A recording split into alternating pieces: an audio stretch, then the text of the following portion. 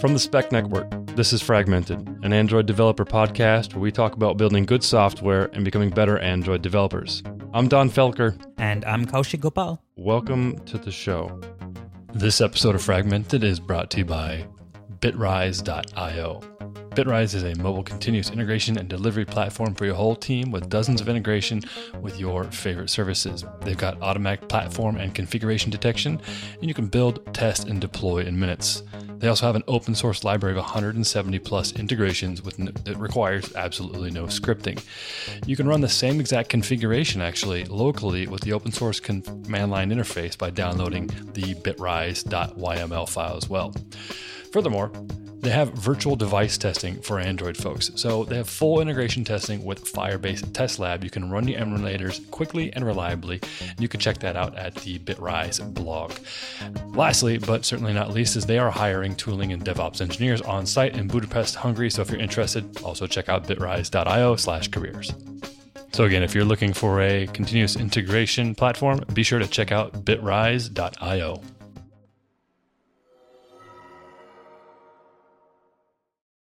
Kaushik, how you doing, man? I am doing good. New day, another day of working with Kotlin and Android and all good things. Did you ever upgrade to Dagger 2, or are you still on Dagger 1?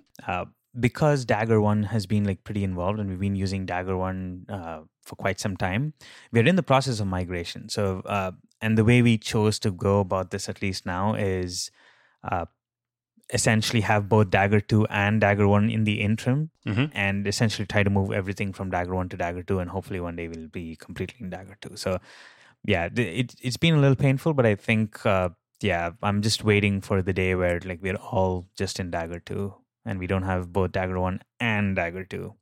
And I got to ask you this as well. Do you find Dagger to be a little frustrating these days? Yeah, I have found it. You know, when Dagger 1 came out, it was just simpler, it felt. And then Dagger 2, I felt like everything got really complicated. And then it got even worse right around when the Android extensions came out.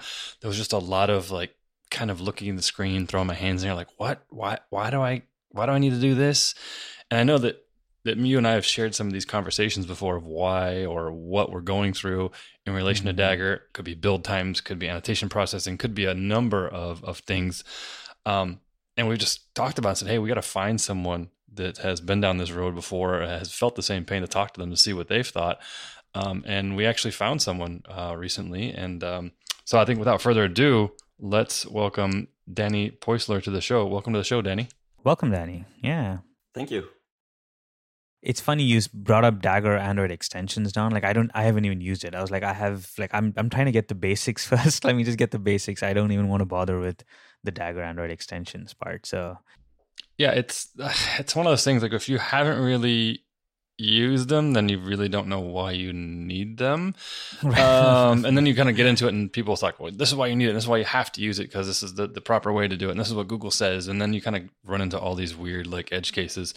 And I mean, I'm going to loop back actually to Danny's, the reason why we got Danny on the show here is he had tweeted something just recently about a couple of talks he had done, and one of them was at App Builders 2018, and I think the talk was titled "To Inject or Not Inject Dependency Injection in a Kotlin World." And the thing that really struck me that drew me in, and I sent this link to you, Kaushik, was the first slide image was this guy, I don't know if it's paint or whatever's all over his face, and it's kind of a dark image, and it looks like he's got a needle in his ear or in his head, and it's looks like he's being injected with Kotlin or something like that. And it just really kind of tripped me out when I saw it. And that kind of hooked me into the slides, and I started going through it, and I said, oh my goodness, this, what Danny's talking about is exactly what Kaushik and I have kind of been discussing on the side. So it's very interesting. So I was wondering, Danny, what was the reason that you had decided to talk about this topic, or to inject or not inject? Actually, let me rewind here a little bit because I haven't even introduced you properly. For folks that aren't familiar with who you are, maybe where you've worked, kind of where you work now, would you mind giving a little bit of background information about yourself? Sure. Thanks for having me. I'm Danny. I'm located in Berlin, Germany. I worked with Android for quite some time. I worked for eBay, for Groupon, Viacom, so a few American companies. And recently I joined a small startup here in Berlin called Sport Total. And I know exactly what you're talking about between Dagger 1 and Dagger 2 and all of this. I've been there, done that, and happy to hear that I'm not the only person. And that is basically also why I started this and other talks about dependency injection. It's funny. It's almost like a rite of passage these days for folks who've been working on Android for some time. Like invariably, Dagger seems to be like the dependency injection choice. Mm-hmm. And now that everyone's like moved, like Dagger 2 is sort of like the next wave. It's been, and also the timing with Kotlin has made it very interesting because people are like, well, do we need Dagger anymore? Yeah, I'm totally with Don. Dagger 1 was far more simpler, and then Dagger 2 came. And now Dagger 2 is like the one thing, but there's one thing no one thought about it. Kotlin happened, right? I'm doing Kotlin for 2 years now, and this brings back to the image that you saw, like that guy that got injected with Kotlin, right? I think Kotlin changes a bit the way we program, the more we're using it. And I think it also made a lot of people think about how to use dependency injection. Yeah. And if this is still the way to go. So was that the impetus for you giving this talk? Did you also face similar issues where you were like, oh my God, this is like, there should be an easier way? Or also given what the language Kotlin allows us, is there a way where we can rethink this same idea of dependency injection, but probably come up with something that's a tad bit easier to sort of like deal with? Was that the idea for coming up with this talk? Like what prompted you to come up with this talk? I think it's like two things. So I started in this new company and we had a greenfield application, and I thought, okay, that's a pure Kotlin project. What do I use for dependency injection?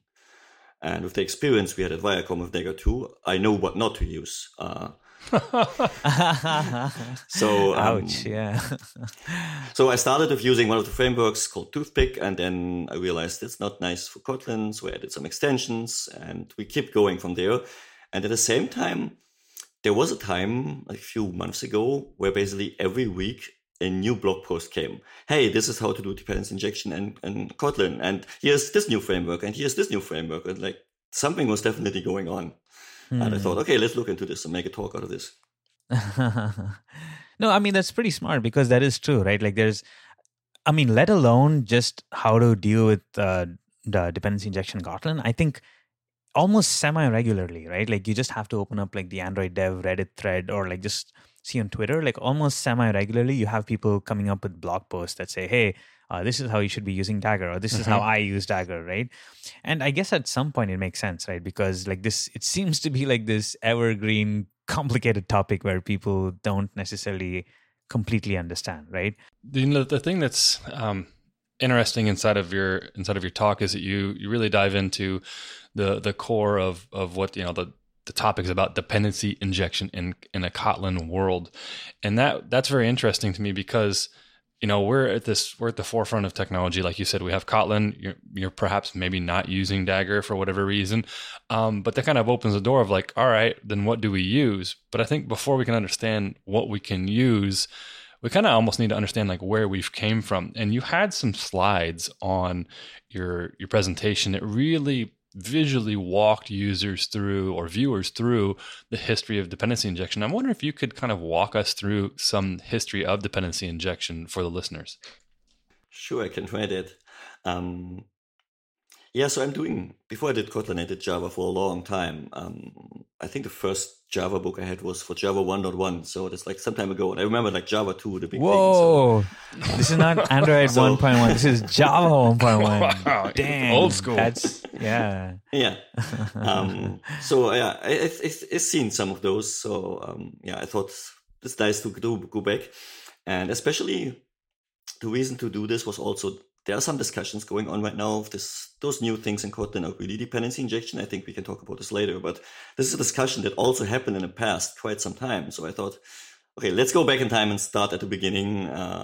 And the beginning, I would say, is before Java. It's like using the new keyword to create something, right, in whatever language it is. And I always say, and not only me, like the new keyword that screams implementation detail, right?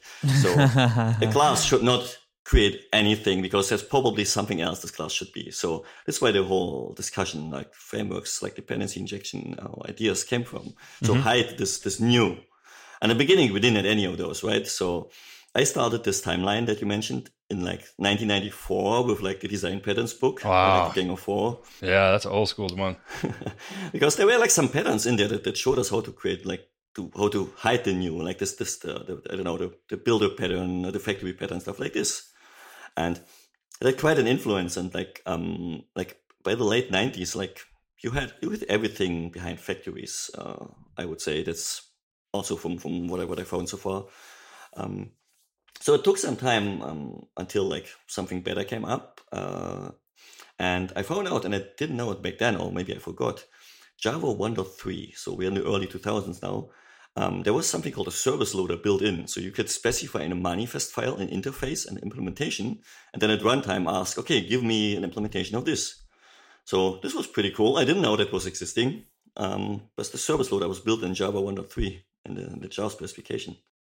And I'm going to like just try to recap. So like I make sure I follow along. So you said, okay, we started off with like the new keyword, and the new keyword is like this. Everyone knows the new keyword, right? Basically, my understanding, like a very rudimentary understanding of dependency injection is like, oh, you don't want to use the new keyword. This needs to be injected, which is where the I comes from.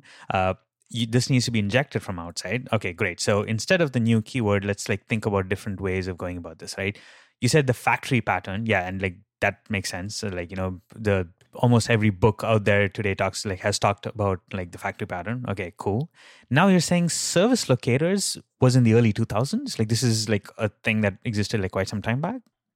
Yeah, absolutely. And we are like in the times before dependency injection. I mean, you just said we want to inject this. I mean, this wasn't the thinking that we had back then. It was just, let's hide this new and let's split our code in like in two parts, right? One creates something somewhere and the other, this is where we use it. So there were similar ideas, and like service locators, or how Java called it, service loaders by then, was one way to solve this. There is something, and this will create something for you, like a factory, right? In the end. I love that you said that. So the objective is basically you don't want it to be created here. You just want to hide where it's created. So you want it to be created somewhere else. So you want it to be somebody else's problem. Yeah, separation. Yeah. Exactly. Separation of concerns. That's what you want to achieve in the end. Perfect. Okay. That makes sense. And at some point, like the first frameworks popped up. I mean, some you might call service locators nowadays. Some probably from our point of view now, they were dependency injection frameworks. Mm-hmm. But this term wasn't found at the beginning. They were called inversion of control containers. Mm-hmm. Yeah, I remember that. So there were a few of them. Pico was, I think, one that I remember. Things were changing and frameworks coming up, like in the early 2000s. And then I think something really happened, and this was the starting of Spring. So some people say, hey, Spring and Juice started at the same time. This is not completely true because Juice was very internal for a long time. Yeah. But I mean, the world of dependency injection as we know it today started with Spring. And they had a very interesting idea. They said, we will put all this configuration of all the objects in an XML file. And the usage is code. So we completely separate it and take it out of the code. And this was the whole idea of the thing. Right. And with Java 5, we became annotations. There wasn't even annotation support before that. So this is when I think the whole thing really kicked off. Oh, that's right. Annotation support came Java 1.5. And you're saying the concept of like inversion of control or whatever injection actually predated that. Yeah. I mean, this is the concept behind dependency injection is inversion of control, right? Yeah. Right. And I mean, that was like a common thing because I remember in my early days of doing like Java web development, and obviously Spring was like the go-to framework at the time. Like the whole Spring Beans and like, I know the inversion of control, that was almost like an interview question, right? Where people would like ask if you even could like wrap your head around that concept. Yeah, absolutely. Totally. It was a concept even not just in the Java world, but right around the same time. I was in .NET in the early 2000s, and we were doing the same thing. IOC, dependency injection. We were just learning how to create service locators, and we were just learning about the first initial dependency injection frameworks that were coming out. So it's amazing that all this stuff was happening, close to 18 years ago. That's crazy. I mean, the next thing that happened was Juice. Juice was published. Very similar concept, but they discarded this idea of putting the configuration in XML. I think XML was done by then, and they put it back to the code and brought like dependency injection more how we use it today. I just want to say something really interesting happened by then. So as all these frameworks appeared and everybody had like their own annotations and everything, like as with Java, it always takes some time. And there actually came a specification request called JSR 330, where the whole Java X inject package that we still use nowadays on Dagger and all of those, the add inject annotation, that was standardized back then. This is 8 years ago. Yeah, that's something. They took the time to think about this, and it's probably lived on for some time, I suppose, right? Yeah. And then I think right around this time, Android had just been out for a year or two. So, I know a lot of people were starting to look for some dependency injection containers around then. What were they using? So at some point, I think the first that I'm aware of, but it might be smaller before, was like RoboJuice. That was basically the idea. Let's take the idea of Juice and bring it to Android, right? Yeah, I remember seeing, there's a little fun story that I have for RoboJuice. It's actually how I kind of got into Groupon, which we share a common lineage there. So I apologize for any code you had to work on that was mine. It was a little rough back then. But back in the day when I was writing a client application, I needed dependency injection support for the intent service, and it did not exist in RoboJuice. So I created a pull request back in the days of Mercurial for when RoboJuice was on that, and the lead maintainer saw that, and he worked at Groupon and said, "Hey, I need some help over here." And a little time later, I was there working at Groupon. So it's some RoboJuice. I was very familiar with it, contributed to it, and so forth, and used it for a long time. So, did you end up using RoboJuice a lot at all, Danny? No, I avoided it. I looked into some of the smaller ones. Mm-hmm. There was also like a Spring for Android at some point. Yeah. A lot of those. They were all very similar. There was one problem with those. In the end, Google said, don't use them. Actually, they said back then, don't use dependency injection, because all these frameworks had one thing in common. And you probably know by that now, right? They were reflection-based, because that's where Spring and Juice came from. But there's one problem. I mean, we all know this nowadays, reflection is super slow in Android. Yeah. And nice side note here. I was once at a conference talking about dependency injection, actually, in Russia. And my co-speaker, Stefan Nicolas, I think he's one of the developers at Groupon. He looked into what's actually slow in reflection Android. And this was very interesting, because that's what I think never really published. So just asking for a field or setting a field is not that slow. It's 3-4 times slower than doing it via normal code. But the moment you're calling a new instance, so this, to create something, this is 100 and more times slower than it normally would be. And this is all a dependency injection framework does, right? It creates a graph full of new instances. Wow. And this is why the whole thing was so messed up. We couldn't explain it. It's probably the DEX format or something, but the actual excess of reflection is not that bad. It's like this new instance call that messes everything up. Interesting. So so I understand this right, you're saying basically even in that world, what it was the actual instantiation of the object that caused a lot of, the scale of performance hit was far higher because of that? Or is it that objects that you create with reflection, when you call the new on that object that you use through reflection, that's the thing that sort of causes the performance problem? Is that basically what is being said? So what I want to say is that moment when something like RoboJuice, when they wanted to create a graph, right, and then start instantiating objects. For this object, you need these dependencies, right? So it's instantiated another 3 objects, and then this whole graph starts. And this happens at startup of your application, right, back then. Right. And this is so slow, and it took multiple seconds. And I remember the Groupon app was super slow back then. So this was a huge issue. Oh, got it. Okay. Cool. And this is why Google in the end had to warn it. Please don't use this, because this messes up your user base in the end, right? User experience. So where did we go from there? If a lot of folks, I know some folks were using it, you weren't using it, some other folks weren't using it, we were probably looking for a different solution. What was the next thing that kind of came out after that? The one thing that probably everybody remembers is Dagger. So Dagger was a complete different approach. It was done by Square in 2013, I think it was published. And they basically said, hey, this is something similar to Juice. So they took a bit of a different route. And this is the first time that we see the annotation processing as we see it now on Android. So instead of reflection, they generated code and compile time to do this graph creation. And this was a very, very different approach, because it's something that you didn't need in the backend. This was so Android specific. But yes, Square made basically dependency injection for Android possible. Yeah, I remember those days. That's the first time I saw Dagger 1, it was so much faster. And just as we spoke earlier, Kaush, you guys are still rocking some Dagger 1. And I know a lot of companies are still out there using Dagger 1 just because it simply just works and they don't have performance issues with it. Absolutely. I was working also with it for some time. It was really cool. But there were some problems. What were the problems? Like, why did people feel the need for the evolution of Dagger 1? Because Dagger 1, like Don just mentioned, has been pretty stable, right? So why the need for something else, I guess, after that?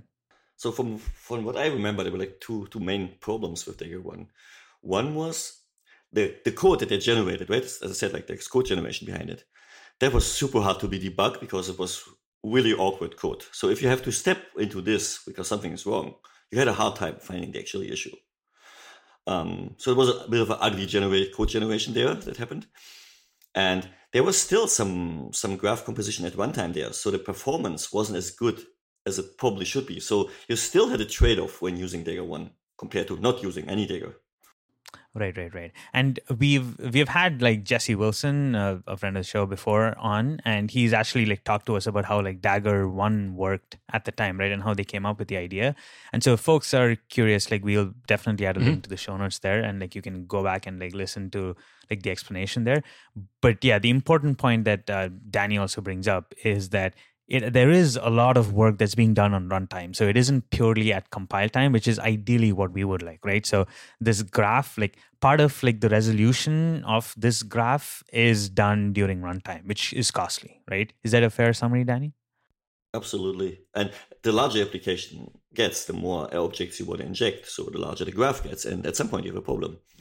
Oh, I see. So then the scaling becomes an issue, because once you have like this like huge app that has multiple dependencies, then like that adds to the cost of this graph, I guess. Exactly. So is this why we have Dagger 2 around? Did Dagger 2 fix these issues? That's what I think. No, that's actually what Google said back then. So Google took over the project. I'm not sure how that happened, but Dagger 2 is now driven by Google from the beginning. And they basically took a new approach and they fixed those drawbacks. And now everything is completely compile time verified. If it compiles, it will work. I see. So with Dagger 2, like now there's zero reflection. There's no reflection whatsoever in Dagger 2. As far as I know, yes. Okay. And then from there, it looks like we kind of stayed the steady course for a couple of years with Dagger 2. And then just recently, Dagger for Android was released. What's the need for Dagger with Android, or the Android extensions for Dagger, Danny? Yeah, you mentioned it earlier. I never worked with the Android extensions, but I think Dagger 2 has a lot of problems in terms of like boilerplate that Dagger 1 didn't have. And from what I heard so far, Dagger for Android addresses a lot of those.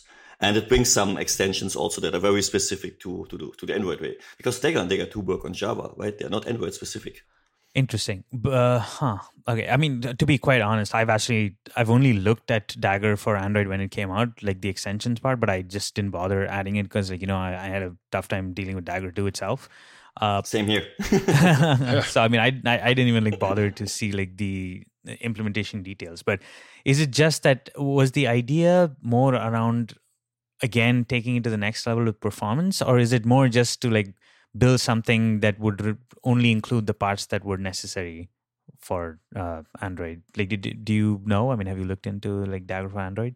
I haven't looked into it much, so I can't say much about it. From what I heard, it's more like an easier usage and giving you some things that you need on Android anyway. So it's more like more features than like a okay, that makes sense. Oh, I imagine like some of the activity stuff, right, where you don't have to necessarily or like probably scopes for like activity or something along those lines. So okay, so that makes sense. So it's more about features for Android specifically. That's how I normally describe it. Yeah. Okay.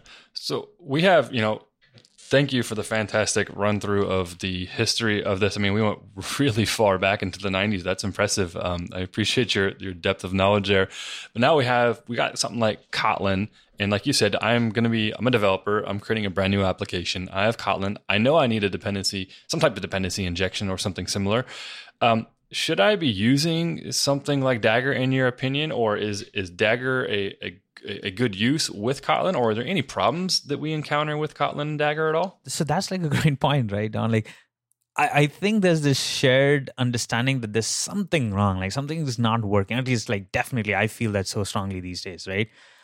Danny, could you like help us like understand that? Like, what are the problems so far, like that we think about with Dagger, and like maybe like each of us can like talk about it, right? I'm not sure that you can say it's problems, but as I said, like in the beginning, like I think writing Kotlin code changes a bit your mindset. But there are a lot of libraries, and this is not only Dagger, that are still coming from a Java world, right? And I get more and more the feeling they don't really fit into this new way of I want to program. So, for example, you could question the whole way of annotation processing. I mean, when using annotation in Kotlin, I don't know, it feels wrong to me very often, because annotation processing came from something that Java was missing. But Kotlin brings us a lot of new features. So do we still need annotation processing? I don't want to answer this question, but it's something that we can throw in to think about it. Now, everybody's using annotation processing like all over the place. So here, I love this point. I really love this point. So here's the thing.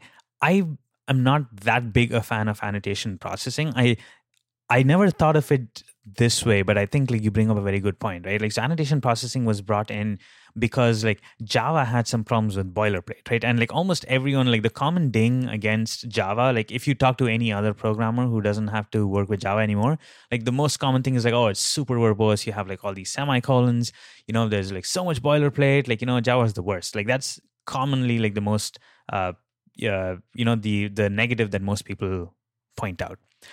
The way that the Java world was sort of saved from this boilerplate was annotations, right? Because that was the thing where like, oh, you just slap this annotation and then you have code that just magically runs in the background, right? Yeah. That was the idea.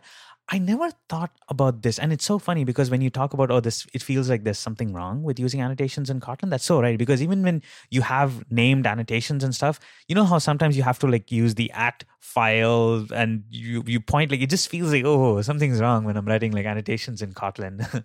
I felt it, but I never stopped to think too much about it. And I guess like your point is like, well, in the days of Java, we needed annotations to help with the boilerplate, but we don't need those in Kotlin because Kotlin provides other mechanisms of like avoiding boilerplate, right? Is that the gist of the point? That is definitely one of them. And also, maybe fun story. I was, when I was working at Groupon, one of our iOS developer, he wanted to try Android. I think we were still in the Java world by then. And he said, hey, you guys are not programming. You either write an annotation or you use like the autocomplete from Android Studio. That's all you do all day. And I was like, yeah, there's some truth in that. We are generating everything. But there's another point in annotation processing. I mean, you can think about it, might look ugly, but nowadays it's used everywhere. But annotations, the way we use them, which is annotation processing, so code generation, comes with a price. Mm-hmm. So it actually has a build time impact on your builds. And when I worked at Viacom, we at some point, we were a big fan of data binding, and I still am. But data binding brings a lot of build time impact, so slows down your builds. So we actually started removing annotation processors to get back some of the speed. And every single one gave us a few seconds. That was really interesting. Can you talk about that just a little more? So this is an interesting point, right?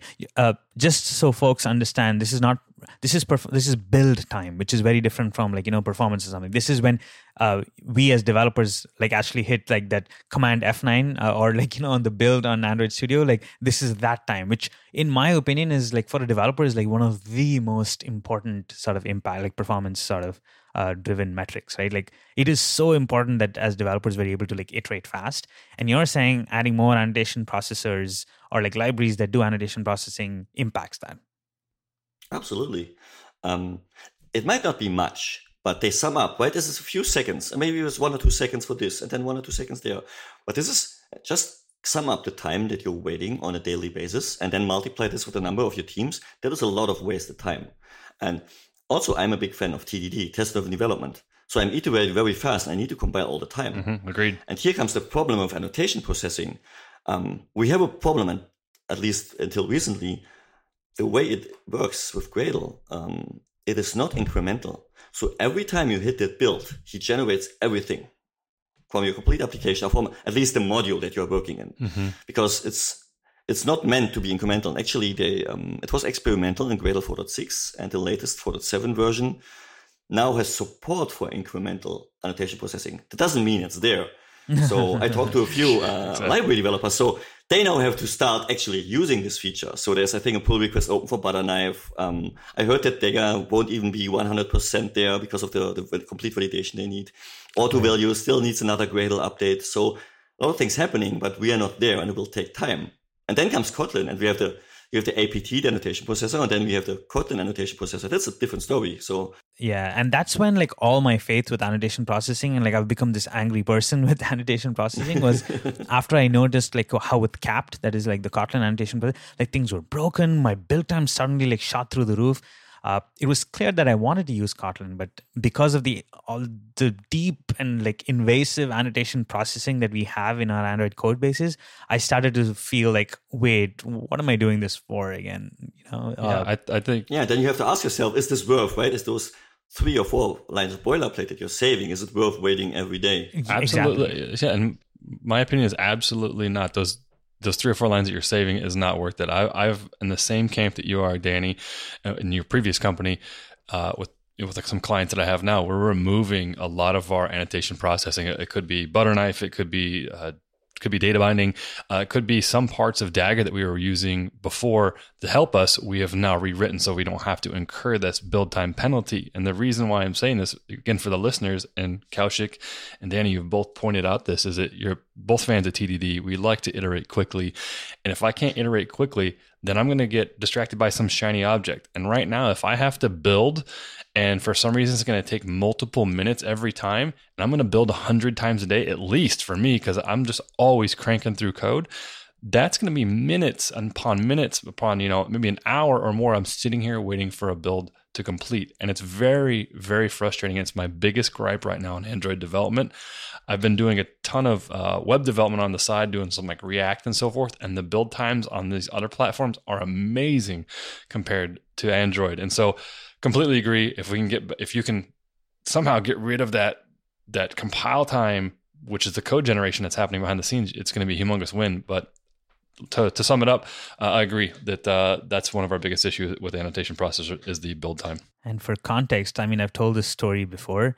I actually got my company to like change my machine because my build time was improved by about like 6 seconds. So I actually ran this. I took like a 15-inch and I took like the previous computer that I had, and I ran like the builds like continuously, and I actually like showed them, hey, I'm getting like a few seconds of like improvement on each build, and like without a doubt, like they just changed my machine because, like Don said, like given how many times you have to do this process, minutes is like crazy. Like minutes is like, what are you doing? Like, why are you talking? Go change your computer right now. Like, if like, you have the means to, but even seconds like can make a huge difference, like in productivity.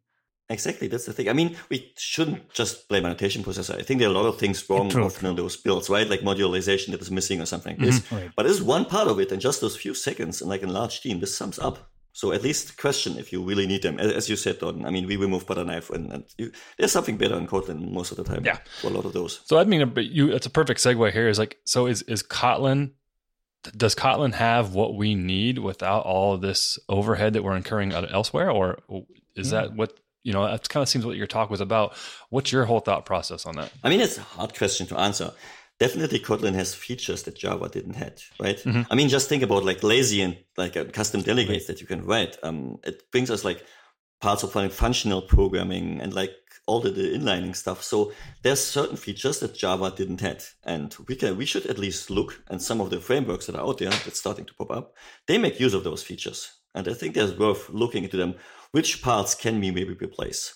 Maybe there's not replacement for Dagger yet, but definitely have a look at those. And that's what I'm trying to do with the talk. So what exactly, I know there are some solutions out there. What solutions in your talk have you proposed to at least have folks take a look at? I mean, not a proposal, but once. So I said I was working with the Screenfield application, right? Mm-hmm. And I started with a library called Toothpick, which is it's a different dependency injection, but it's normal Java-based as Dagger, like the same way, and add inject annotations and everything. And I realized, hey, this somehow looks ugly, and we can talk about what I thought looks ugly. But so I started building some Kotlin extensions to this. This made it already better. But then we start looking. Okay, let's look at all these blog posts that are happening right now, right? So I was looking at Coin and Codeine, so 2 of the frameworks that are out there. Mm-hmm. That's not all of them, but these are the 2 that actually we tried out in a POC, and then actually we went with one of them. Got it. So you had like proof of concepts where you tried with you tried it with Codeine and Coin, and we'll definitely add links to all of these in the show notes. These all start with a K for Kotlin. So, exactly. Yeah. They must start with a K nowadays. So there are like a few things where I think like those frameworks do a better job. And even if you don't use a framework, there are some, I think, features that Kotlin has that those frameworks like Dagger or even Toothpick don't support. Can you give examples of these? Sure. So think about like a constructor, right? Normally in Java, you would just do an add inject constructor, right? Right. So that's easy. Just one annotation. Think about how this looks in Kotlin. The constructor looks really nice. But the moment you have to add inject, you have to explicitly use the constructor keyword and then put the keyword before. And it gets even worse. Imagine you have like default arguments. I mean, it's a Java generated code, so it doesn't see those. So you can't call those constructors. So you start adding a second constructor, which is something we don't do anymore in Kotlin most of the time. Yeah. So you're making your code uglier so that the library, it's in the end, it's just a library. The library works. And that's one of the things that I didn't like. Or maybe another example. We got so used to it that I didn't realize before I wrote the talk. When Dagger came out, we stopped protecting our fields that we need to inject. They used to be private final, right, in Java. And Dagger, as it's based on code generation, can support those. So they need to be public. So we're giving up on object-oriented principles. And this is something that struck me. Oh, yeah, actually, those new libraries don't need it anymore. That can be private val. And that's actually a really cool thing. And yeah, we got so used to it that we didn't saw this anymore, I think. So how are, like, for example, could you walk me through how maybe a field might not have to be public anymore with some of these other libraries? How is that different? Or what do they do that's different that allows us to do that? So the ones that I saw, they all use the idea of a delegate. So don't think about a framework, just think about a lazy, right? So you have a field, let's say view model, you make it private and you say this is of type view model and it's by lazy. And then in that lambda that you're passing in there, you get it from somewhere, right? Your dependency injection framework or whatever. And this is the way they work. You just don't do it manually. You have, for example, a by inject. That is the syntax that Coin is using. So you just declare a field and then say by inject. And it will tell them the moment you're using it, not before, I will get it for you. Okay, so it is runtime though. Actually not, because the logic behind it is, it's all inlined. So there's this inline reified logic behind it. So the compiler knows the type and he puts all the code to get you this object there. Which is actually not so different from the code generation of Dagger when you think about it in the end, right? That makes sense. Yeah. It's just invisible code for you. But I mean, it's there. I mean, you can look behind it lazy or by inject how it's actually working underneath. You're absolutely right. Like Kotlin's lazy sort of loading it's not actually runtime, but it generates the code and makes it look like that's when it uses it. That makes sense. So is that that's the lazy keyword in Kotlin? And you also said another one, which is I don't even know how to say it. Is it reified or reefed or what? How do you say that word? Reified? I think it's called reified, yeah. Oh, reified. Okay. Reified. Yeah, I've been pronouncing it wrong. Yeah. Can you maybe tell us exactly what that does for someone who's not familiar with it, perhaps, maybe to break it down? So in Kotlin, reified you can only use for a type when the method you want to use is inlined. That means that the compiler will basically take that method and puts it in a place we're actually calling this function. This is inlining. I mean, this happens in a lot of language. The nice thing with the reified is that you can use a generic, like we do in Java, right? A generic T. And then you define it reified in like one of those inline methods. And as the compiler replaces everything, he knows the type the moment you're using it by your usage. And that means you can actually ask a T for its type, which is something that is impossible in Java, the way like generics work there, right? So, and this is it's a bit weird in the beginning when you look at it, but it's like a really powerful thing to write generics that you can ask for its type. And in the end, this is how these frameworks work. They know, think about like a by inject, they know what type you're trying to use here, so they can write a generic method that actually looks for the right type and gives you the one that you need.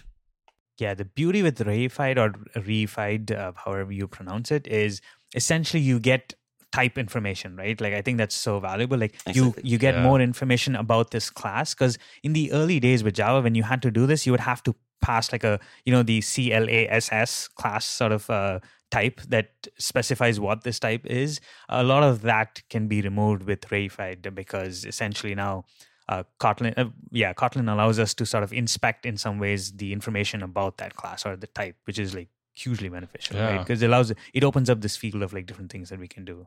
So on some of these frameworks you talk about, Codeine, Coin, and so forth, are they very similar, or do they implement, if I want to use some type of dependency injection through the constructor injection, are they very similar, or are they very different? Or if I was wanting to use one, what would that, as an implementer, what would that really look like? And is there a benefit to one or the other?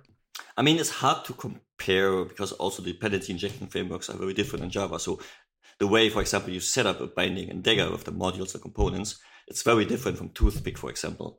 But in the end, the usage, it's similar. So as I said, like you have an add inject, right, on Dagger, and you have a by inject, for example, in Coin. So the field declaration is very similar.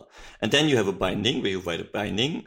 And in the end, they all do something like, hey, if you ask for this type, this is the object, or this is the singleton, or the provider that you're using for this, right? So there's different syntax, but it's also, like, I would say, comparable. But you just said there's one big problem, drawback that those frameworks have. You don't have this add inject constructor anymore. Mm-hmm. Because there is no one that generates code for you to call a constructor. So you have to go back a bit to, like, if you ever written a dependency injection framework yourself, like it used to be called like poor man's injection. Uh-huh. I think nowadays they have the nice word pure dependency injection. So without a framework, you would, when creating your module or whatever, but you would create all these objects yourself. You would call new blah blah and then new for these arguments, and this is basically what you have to do for them. So there might be much more code you have to write to actually instantiate and create your bindings, because no one generates code for you anymore. This kind of makes me think of if I'm wiring things up, or I have to provide them, and maybe I'm using the lazy word to be able to get some type of type or Reified or so forth, etc. Some people might say, and I've seen this tossed around a little bit on Twitter through some conversations, that this looks like a service locator. This is not dependency injection. Oh yeah. And this has kind of almost ignited a small war, it seems like, here and there between various folks. What's your thought on this? Is this leaning more towards a service locator, or is this dependency injection, or what's your take on that? Yeah, and also maybe let's start off, because I know we briefly mentioned what like the service locator pattern initially, like when we were tracing the history. Yeah, what is the service locator pattern, and like what is dependency injection? What's the difference? Like, why all this confusion? Why can't we all just be happy? Yeah, absolutely. Let's start there, because it can be a very long discussion when you start going down this path. So this is actually one of the reasons why I wanted to give this talk. Was there were all these blog posts happening, but as you just said, they're like people starting to tweet, "Hey, this is a service locator. Oh my God, don't use it!" Right?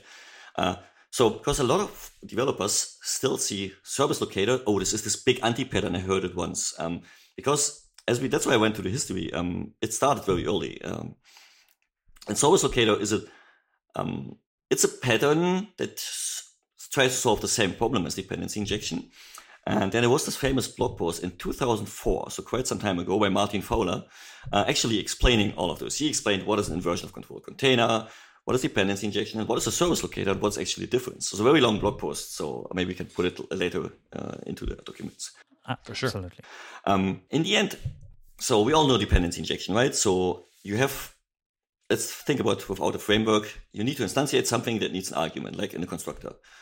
So we need to provide it there. And in the end, someone will put this argument there. I mean, for example, with very easy to explain with the add inject fields that we're using in Android, right? So that's why sometimes dependency injection itself is explained with the Hollywood law. Don't call us, we call you. Yeah. So someone will put it there. Don't worry. It will be there when you need it, right?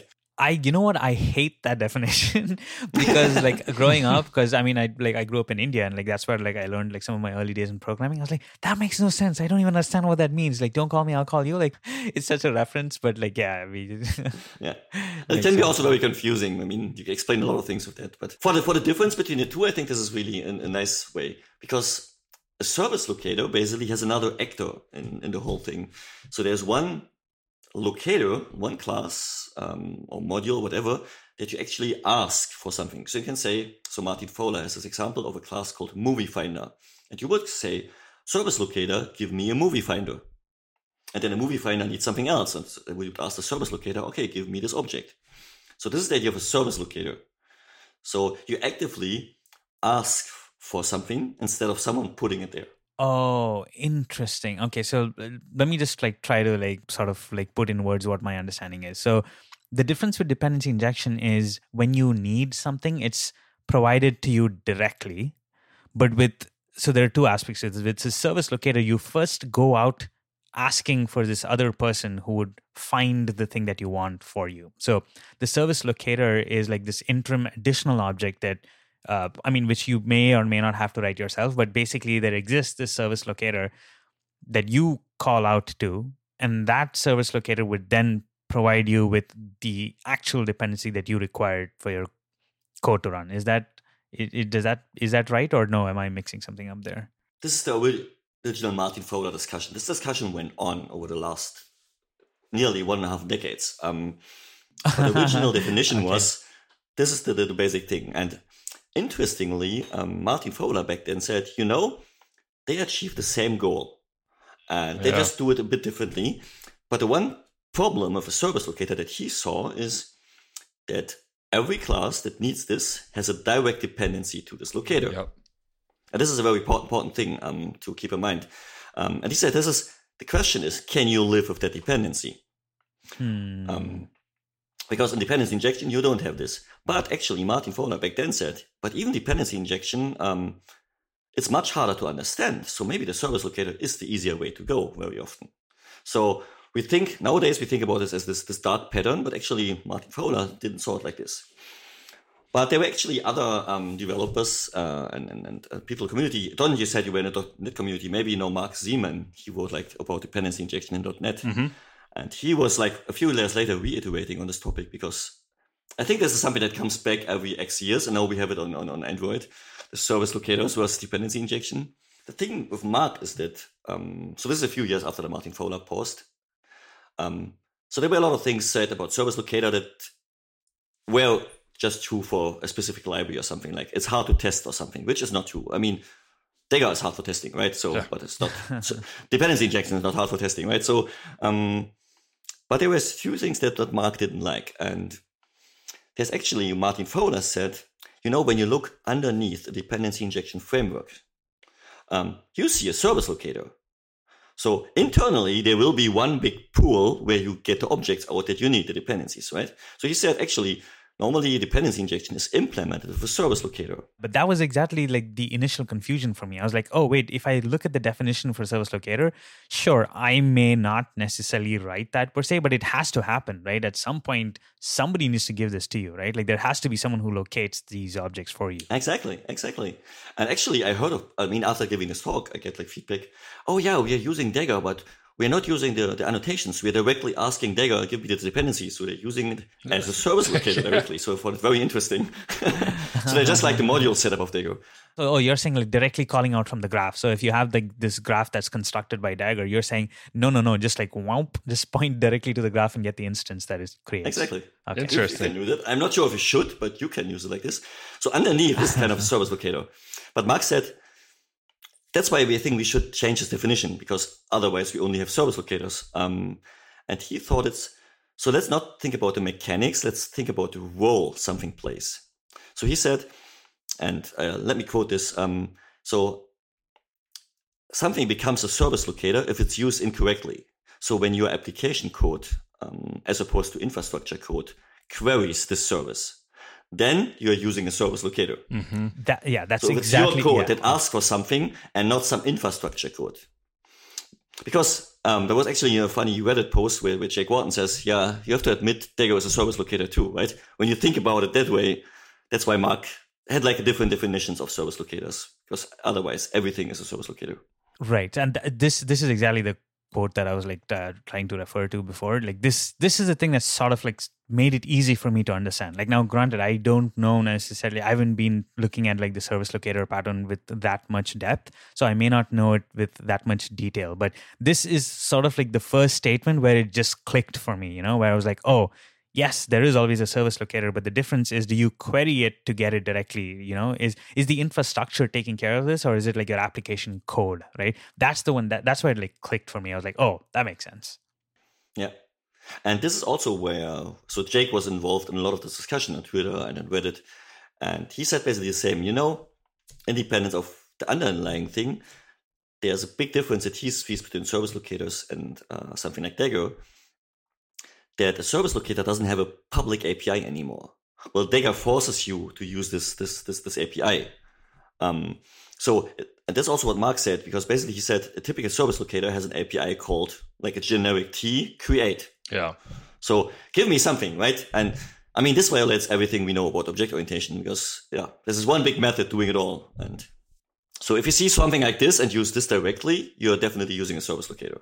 Oh, can you reiterate that point? Because I think that's like a very important thing. So whenever you see something that says, give me generic T or like give me this object, that almost is like a code smell is what you're saying. That I would think so. And that's at least the developers who say service locator are bad. Look out for those. Look out for a get or create that is generic and you don't know what it's doing under the hood, right?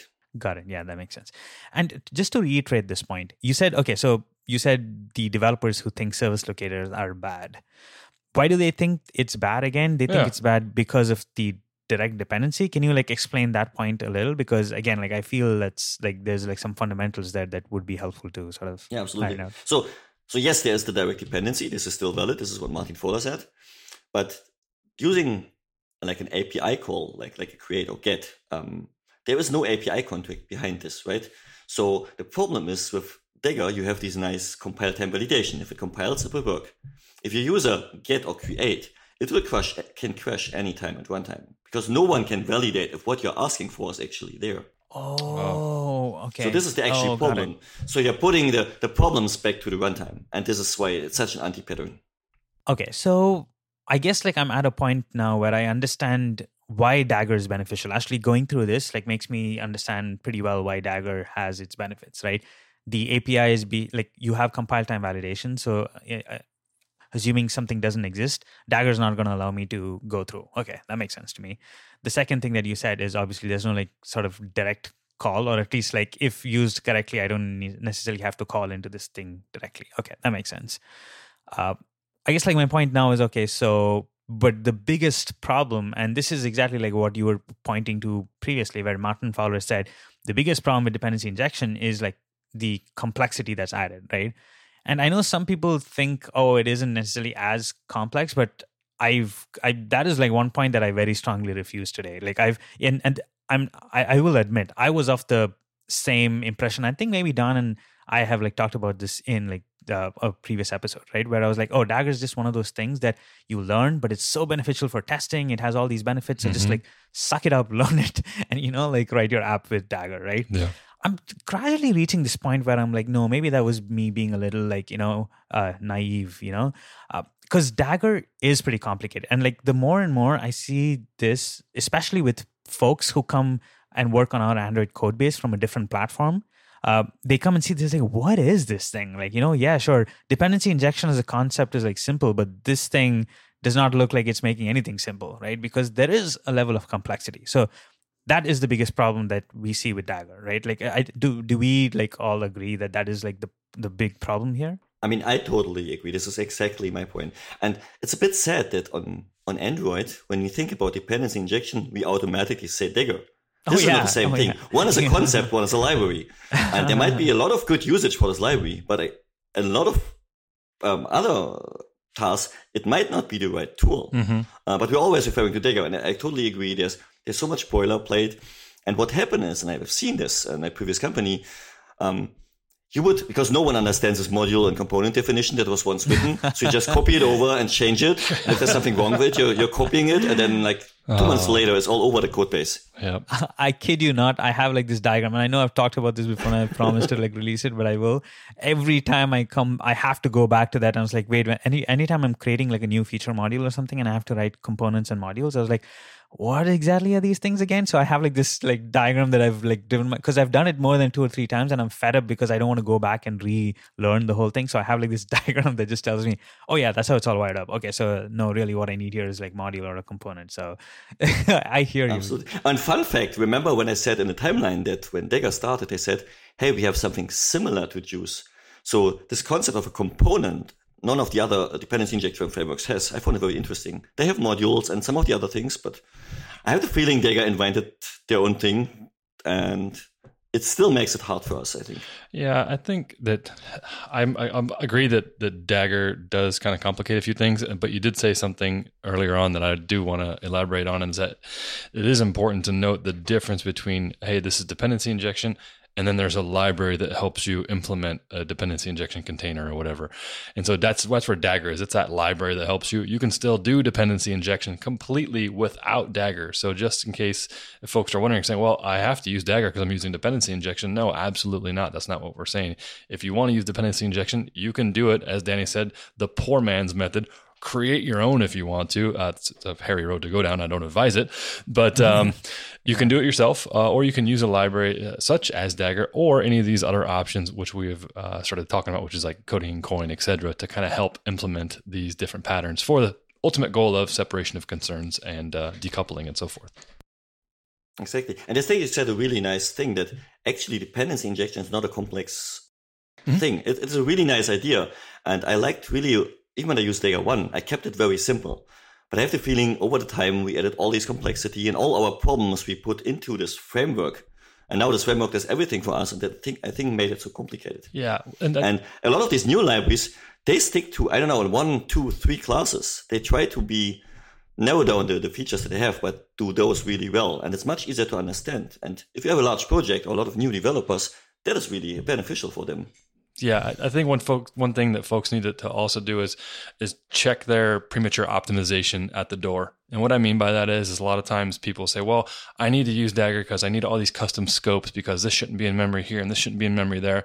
My first question to them is, have you measured that? Do you know that that's a problem? If you don't, then it's just premature optimization, because a lot of times you'll be surprised that the problem that you think is a problem is not a problem at all. Oh, 100%. That's a really good one. To be fair, though, I think so here's the trouble, right? Like with that idea, I think the folks who talk about that work at really they're on the bleeding edge and they're pushing the envelope for most things in the industry, right? Mm-hmm.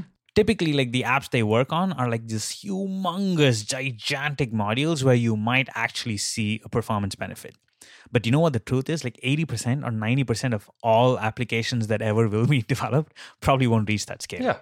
And so the problem is what people do is when they look to learn from these people, as they should, they absolutely should, don't necessarily, like Don's saying, step back to think about what your specific goals are. If you're building this MVP that's only going to live for the next 6 months, or you're not even sure if it's going to live for the next 6 months, you know what? It might, and this is more of the startup kind of mentality, right? Very lean. Just be lean. Maybe it doesn't matter. Maybe it's more important to keep things simple and have 2 or 3 people be able to effectively contribute, right? And I think this is, and I don't know, and I'd be curious to hear your thoughts on both of this, right? But I think eventually it's reached a point in my career where I was I know when I have to make the better decision to scale something or change something, it's going to be painful one way or the other. Very rarely have I reached a point, and maybe this is an indication of the way I develop, right? This whole startup mentality thing.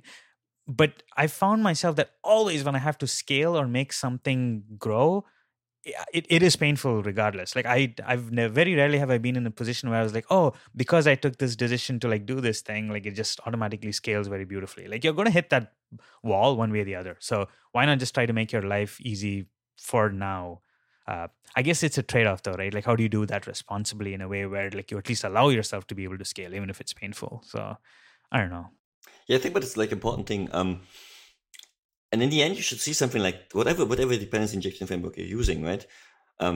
Try to keep it simple. Try to keep it separate. For example, Uncle Bob would say in his clean architecture posts, dependency injection, for example, only belongs in the outer layer. It has nothing to do in the rest of the application. Yep. So try to minimize the way you use it. And then it's actually easy to replace. I think when I was at Groupon, we were in the merchant app, and we replaced Dagger 1 to Toothpick in 2 days. The complete dependency injection framework, and everything was working fine.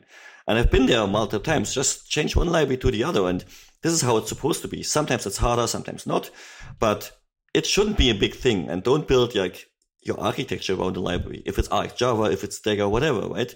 It's just another library that helps you achieving a goal. That's how I see it. That brings up a good question, and maybe you have I'm wondering if you have a rule of thumb or heuristic that you follow. As a developer, and I'm using Kotlin or so forth, should I be using Dagger or should I be using coding or Coin? Is there anything that kind of falls into like these buckets as here's where maybe you should look? Do you have any guidance for folks that are looking for some help? I mean, I'm not an expert here. I was doing a POC with 2 of them. I was actually using one of them. So we went with Coin. But the answer here is it depends. But there are some actually a guidance I can give you.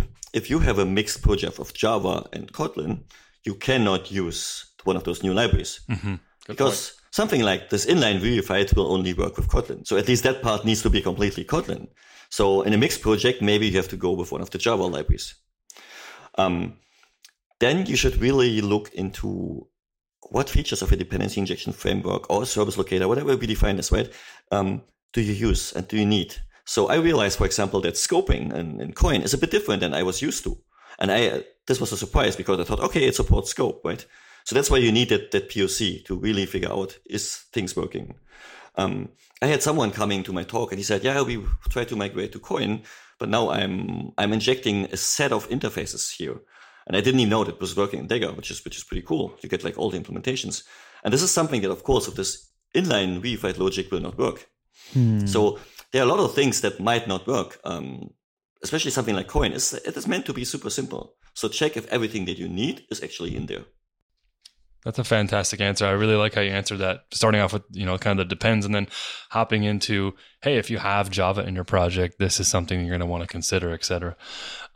That's fantastic because I think that's probably the exact way that I'd answer it as well, because you need to think about your exact situation and it's not going to match the one that I have, the one Kaushik has, or the developer that you may follow online that works at a startup that has a humongous growth that most of us don't ever encounter. So fantastic choice in the answer. So I guess in the early days when we talked about why everyone should be using Dagger, obviously one of the big reasons, and this is also one of the selling points that I have when I introduce Dagger into an Android app, right, is because it enables testing.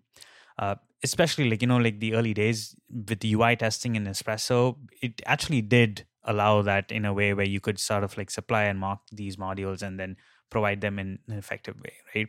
So being able to do proper testing is super important, and Dagger did allow that, right? Danny, what are your thoughts around testing for some of these sort of newer libraries, right? Do they also provide the same benefits? Is it easier? Is it not possible? Is there a problem? What about service locators? Is testing inherently difficult with service locators? Can you walk us through some of those ideas? Let me reiterate what you just said. So one of the reasons you started using Dagger was the testing part. And actually, this is the one point where Dagger 2 is also really bad. Oh, great. Actually, the documentation said, sorry, don't use Dagger in tests. Yeah, it's true. Oh, wow, really? I didn't know that. Okay. Uh-huh. Yeah, you can't override actually bindings in Dagger as far as I know. And this is a big problem, especially in unit tests, if you want to test something like activity or fragment where something gets injected. So some of the other frameworks, and doesn't have to be the Kotlin one, are actually better in testing there. I'm very happy with what Coin offers me for testing. So it is super easy. You just define a binding again, and it will override the existing one. So I can use my actual graph and just replace 2 with a mock, for example. So that is really, really helpful for testing. And for me, this is one of the most important parts. But this is, again, something you have to answer by library. That, a service locator is not bad or good in testing, right? It is if the library allows you to. A dependency injection is good for testing if it's allowed to override something or to replace something. Mm-hmm. And so I think you have to try it out. I know that Coin is really nice in testing. And you can even inject the real thing from your graph also in your test, which is also nice. And then you can just verify without having to open a field or something and check if something actually happened. For folks that are wondering too, if you're using Dagger 2 and you're thinking, oh, great, now I can't test, that's it's just much more difficult to test. You have to use test components and stuff like that. There's blog posts, and I cover it in Macaster.io course and stuff like that. But it is possible. It's just not as easy as it was in Dagger 1, not at all. Yeah, and I think it's like to what Danny was saying, right? Like there's a limitation that's enforced about overriding the bindings, which makes it difficult. It doesn't make it impossible. It just makes it very difficult. Testing is like a good point. So when you go to one of those service locators, and actually, I mean, you should only see them as service locators when you use like field injection, right? If you use like everything to the constructor, I mean, you don't notice a difference, right? It's just like the initial class who creates it and how do you get it from. But in the end, when you use one of them, you lose a bit of the compile time validation of Dagger, right? But I'm a TDD guy. Every line of code I write, I have a test for it anyway. So there is a validation. And for example, Coin brings a nice feature that I call it dry run. There's one method that you can call in the framework and will validate your whole graph if everything that's needed is there.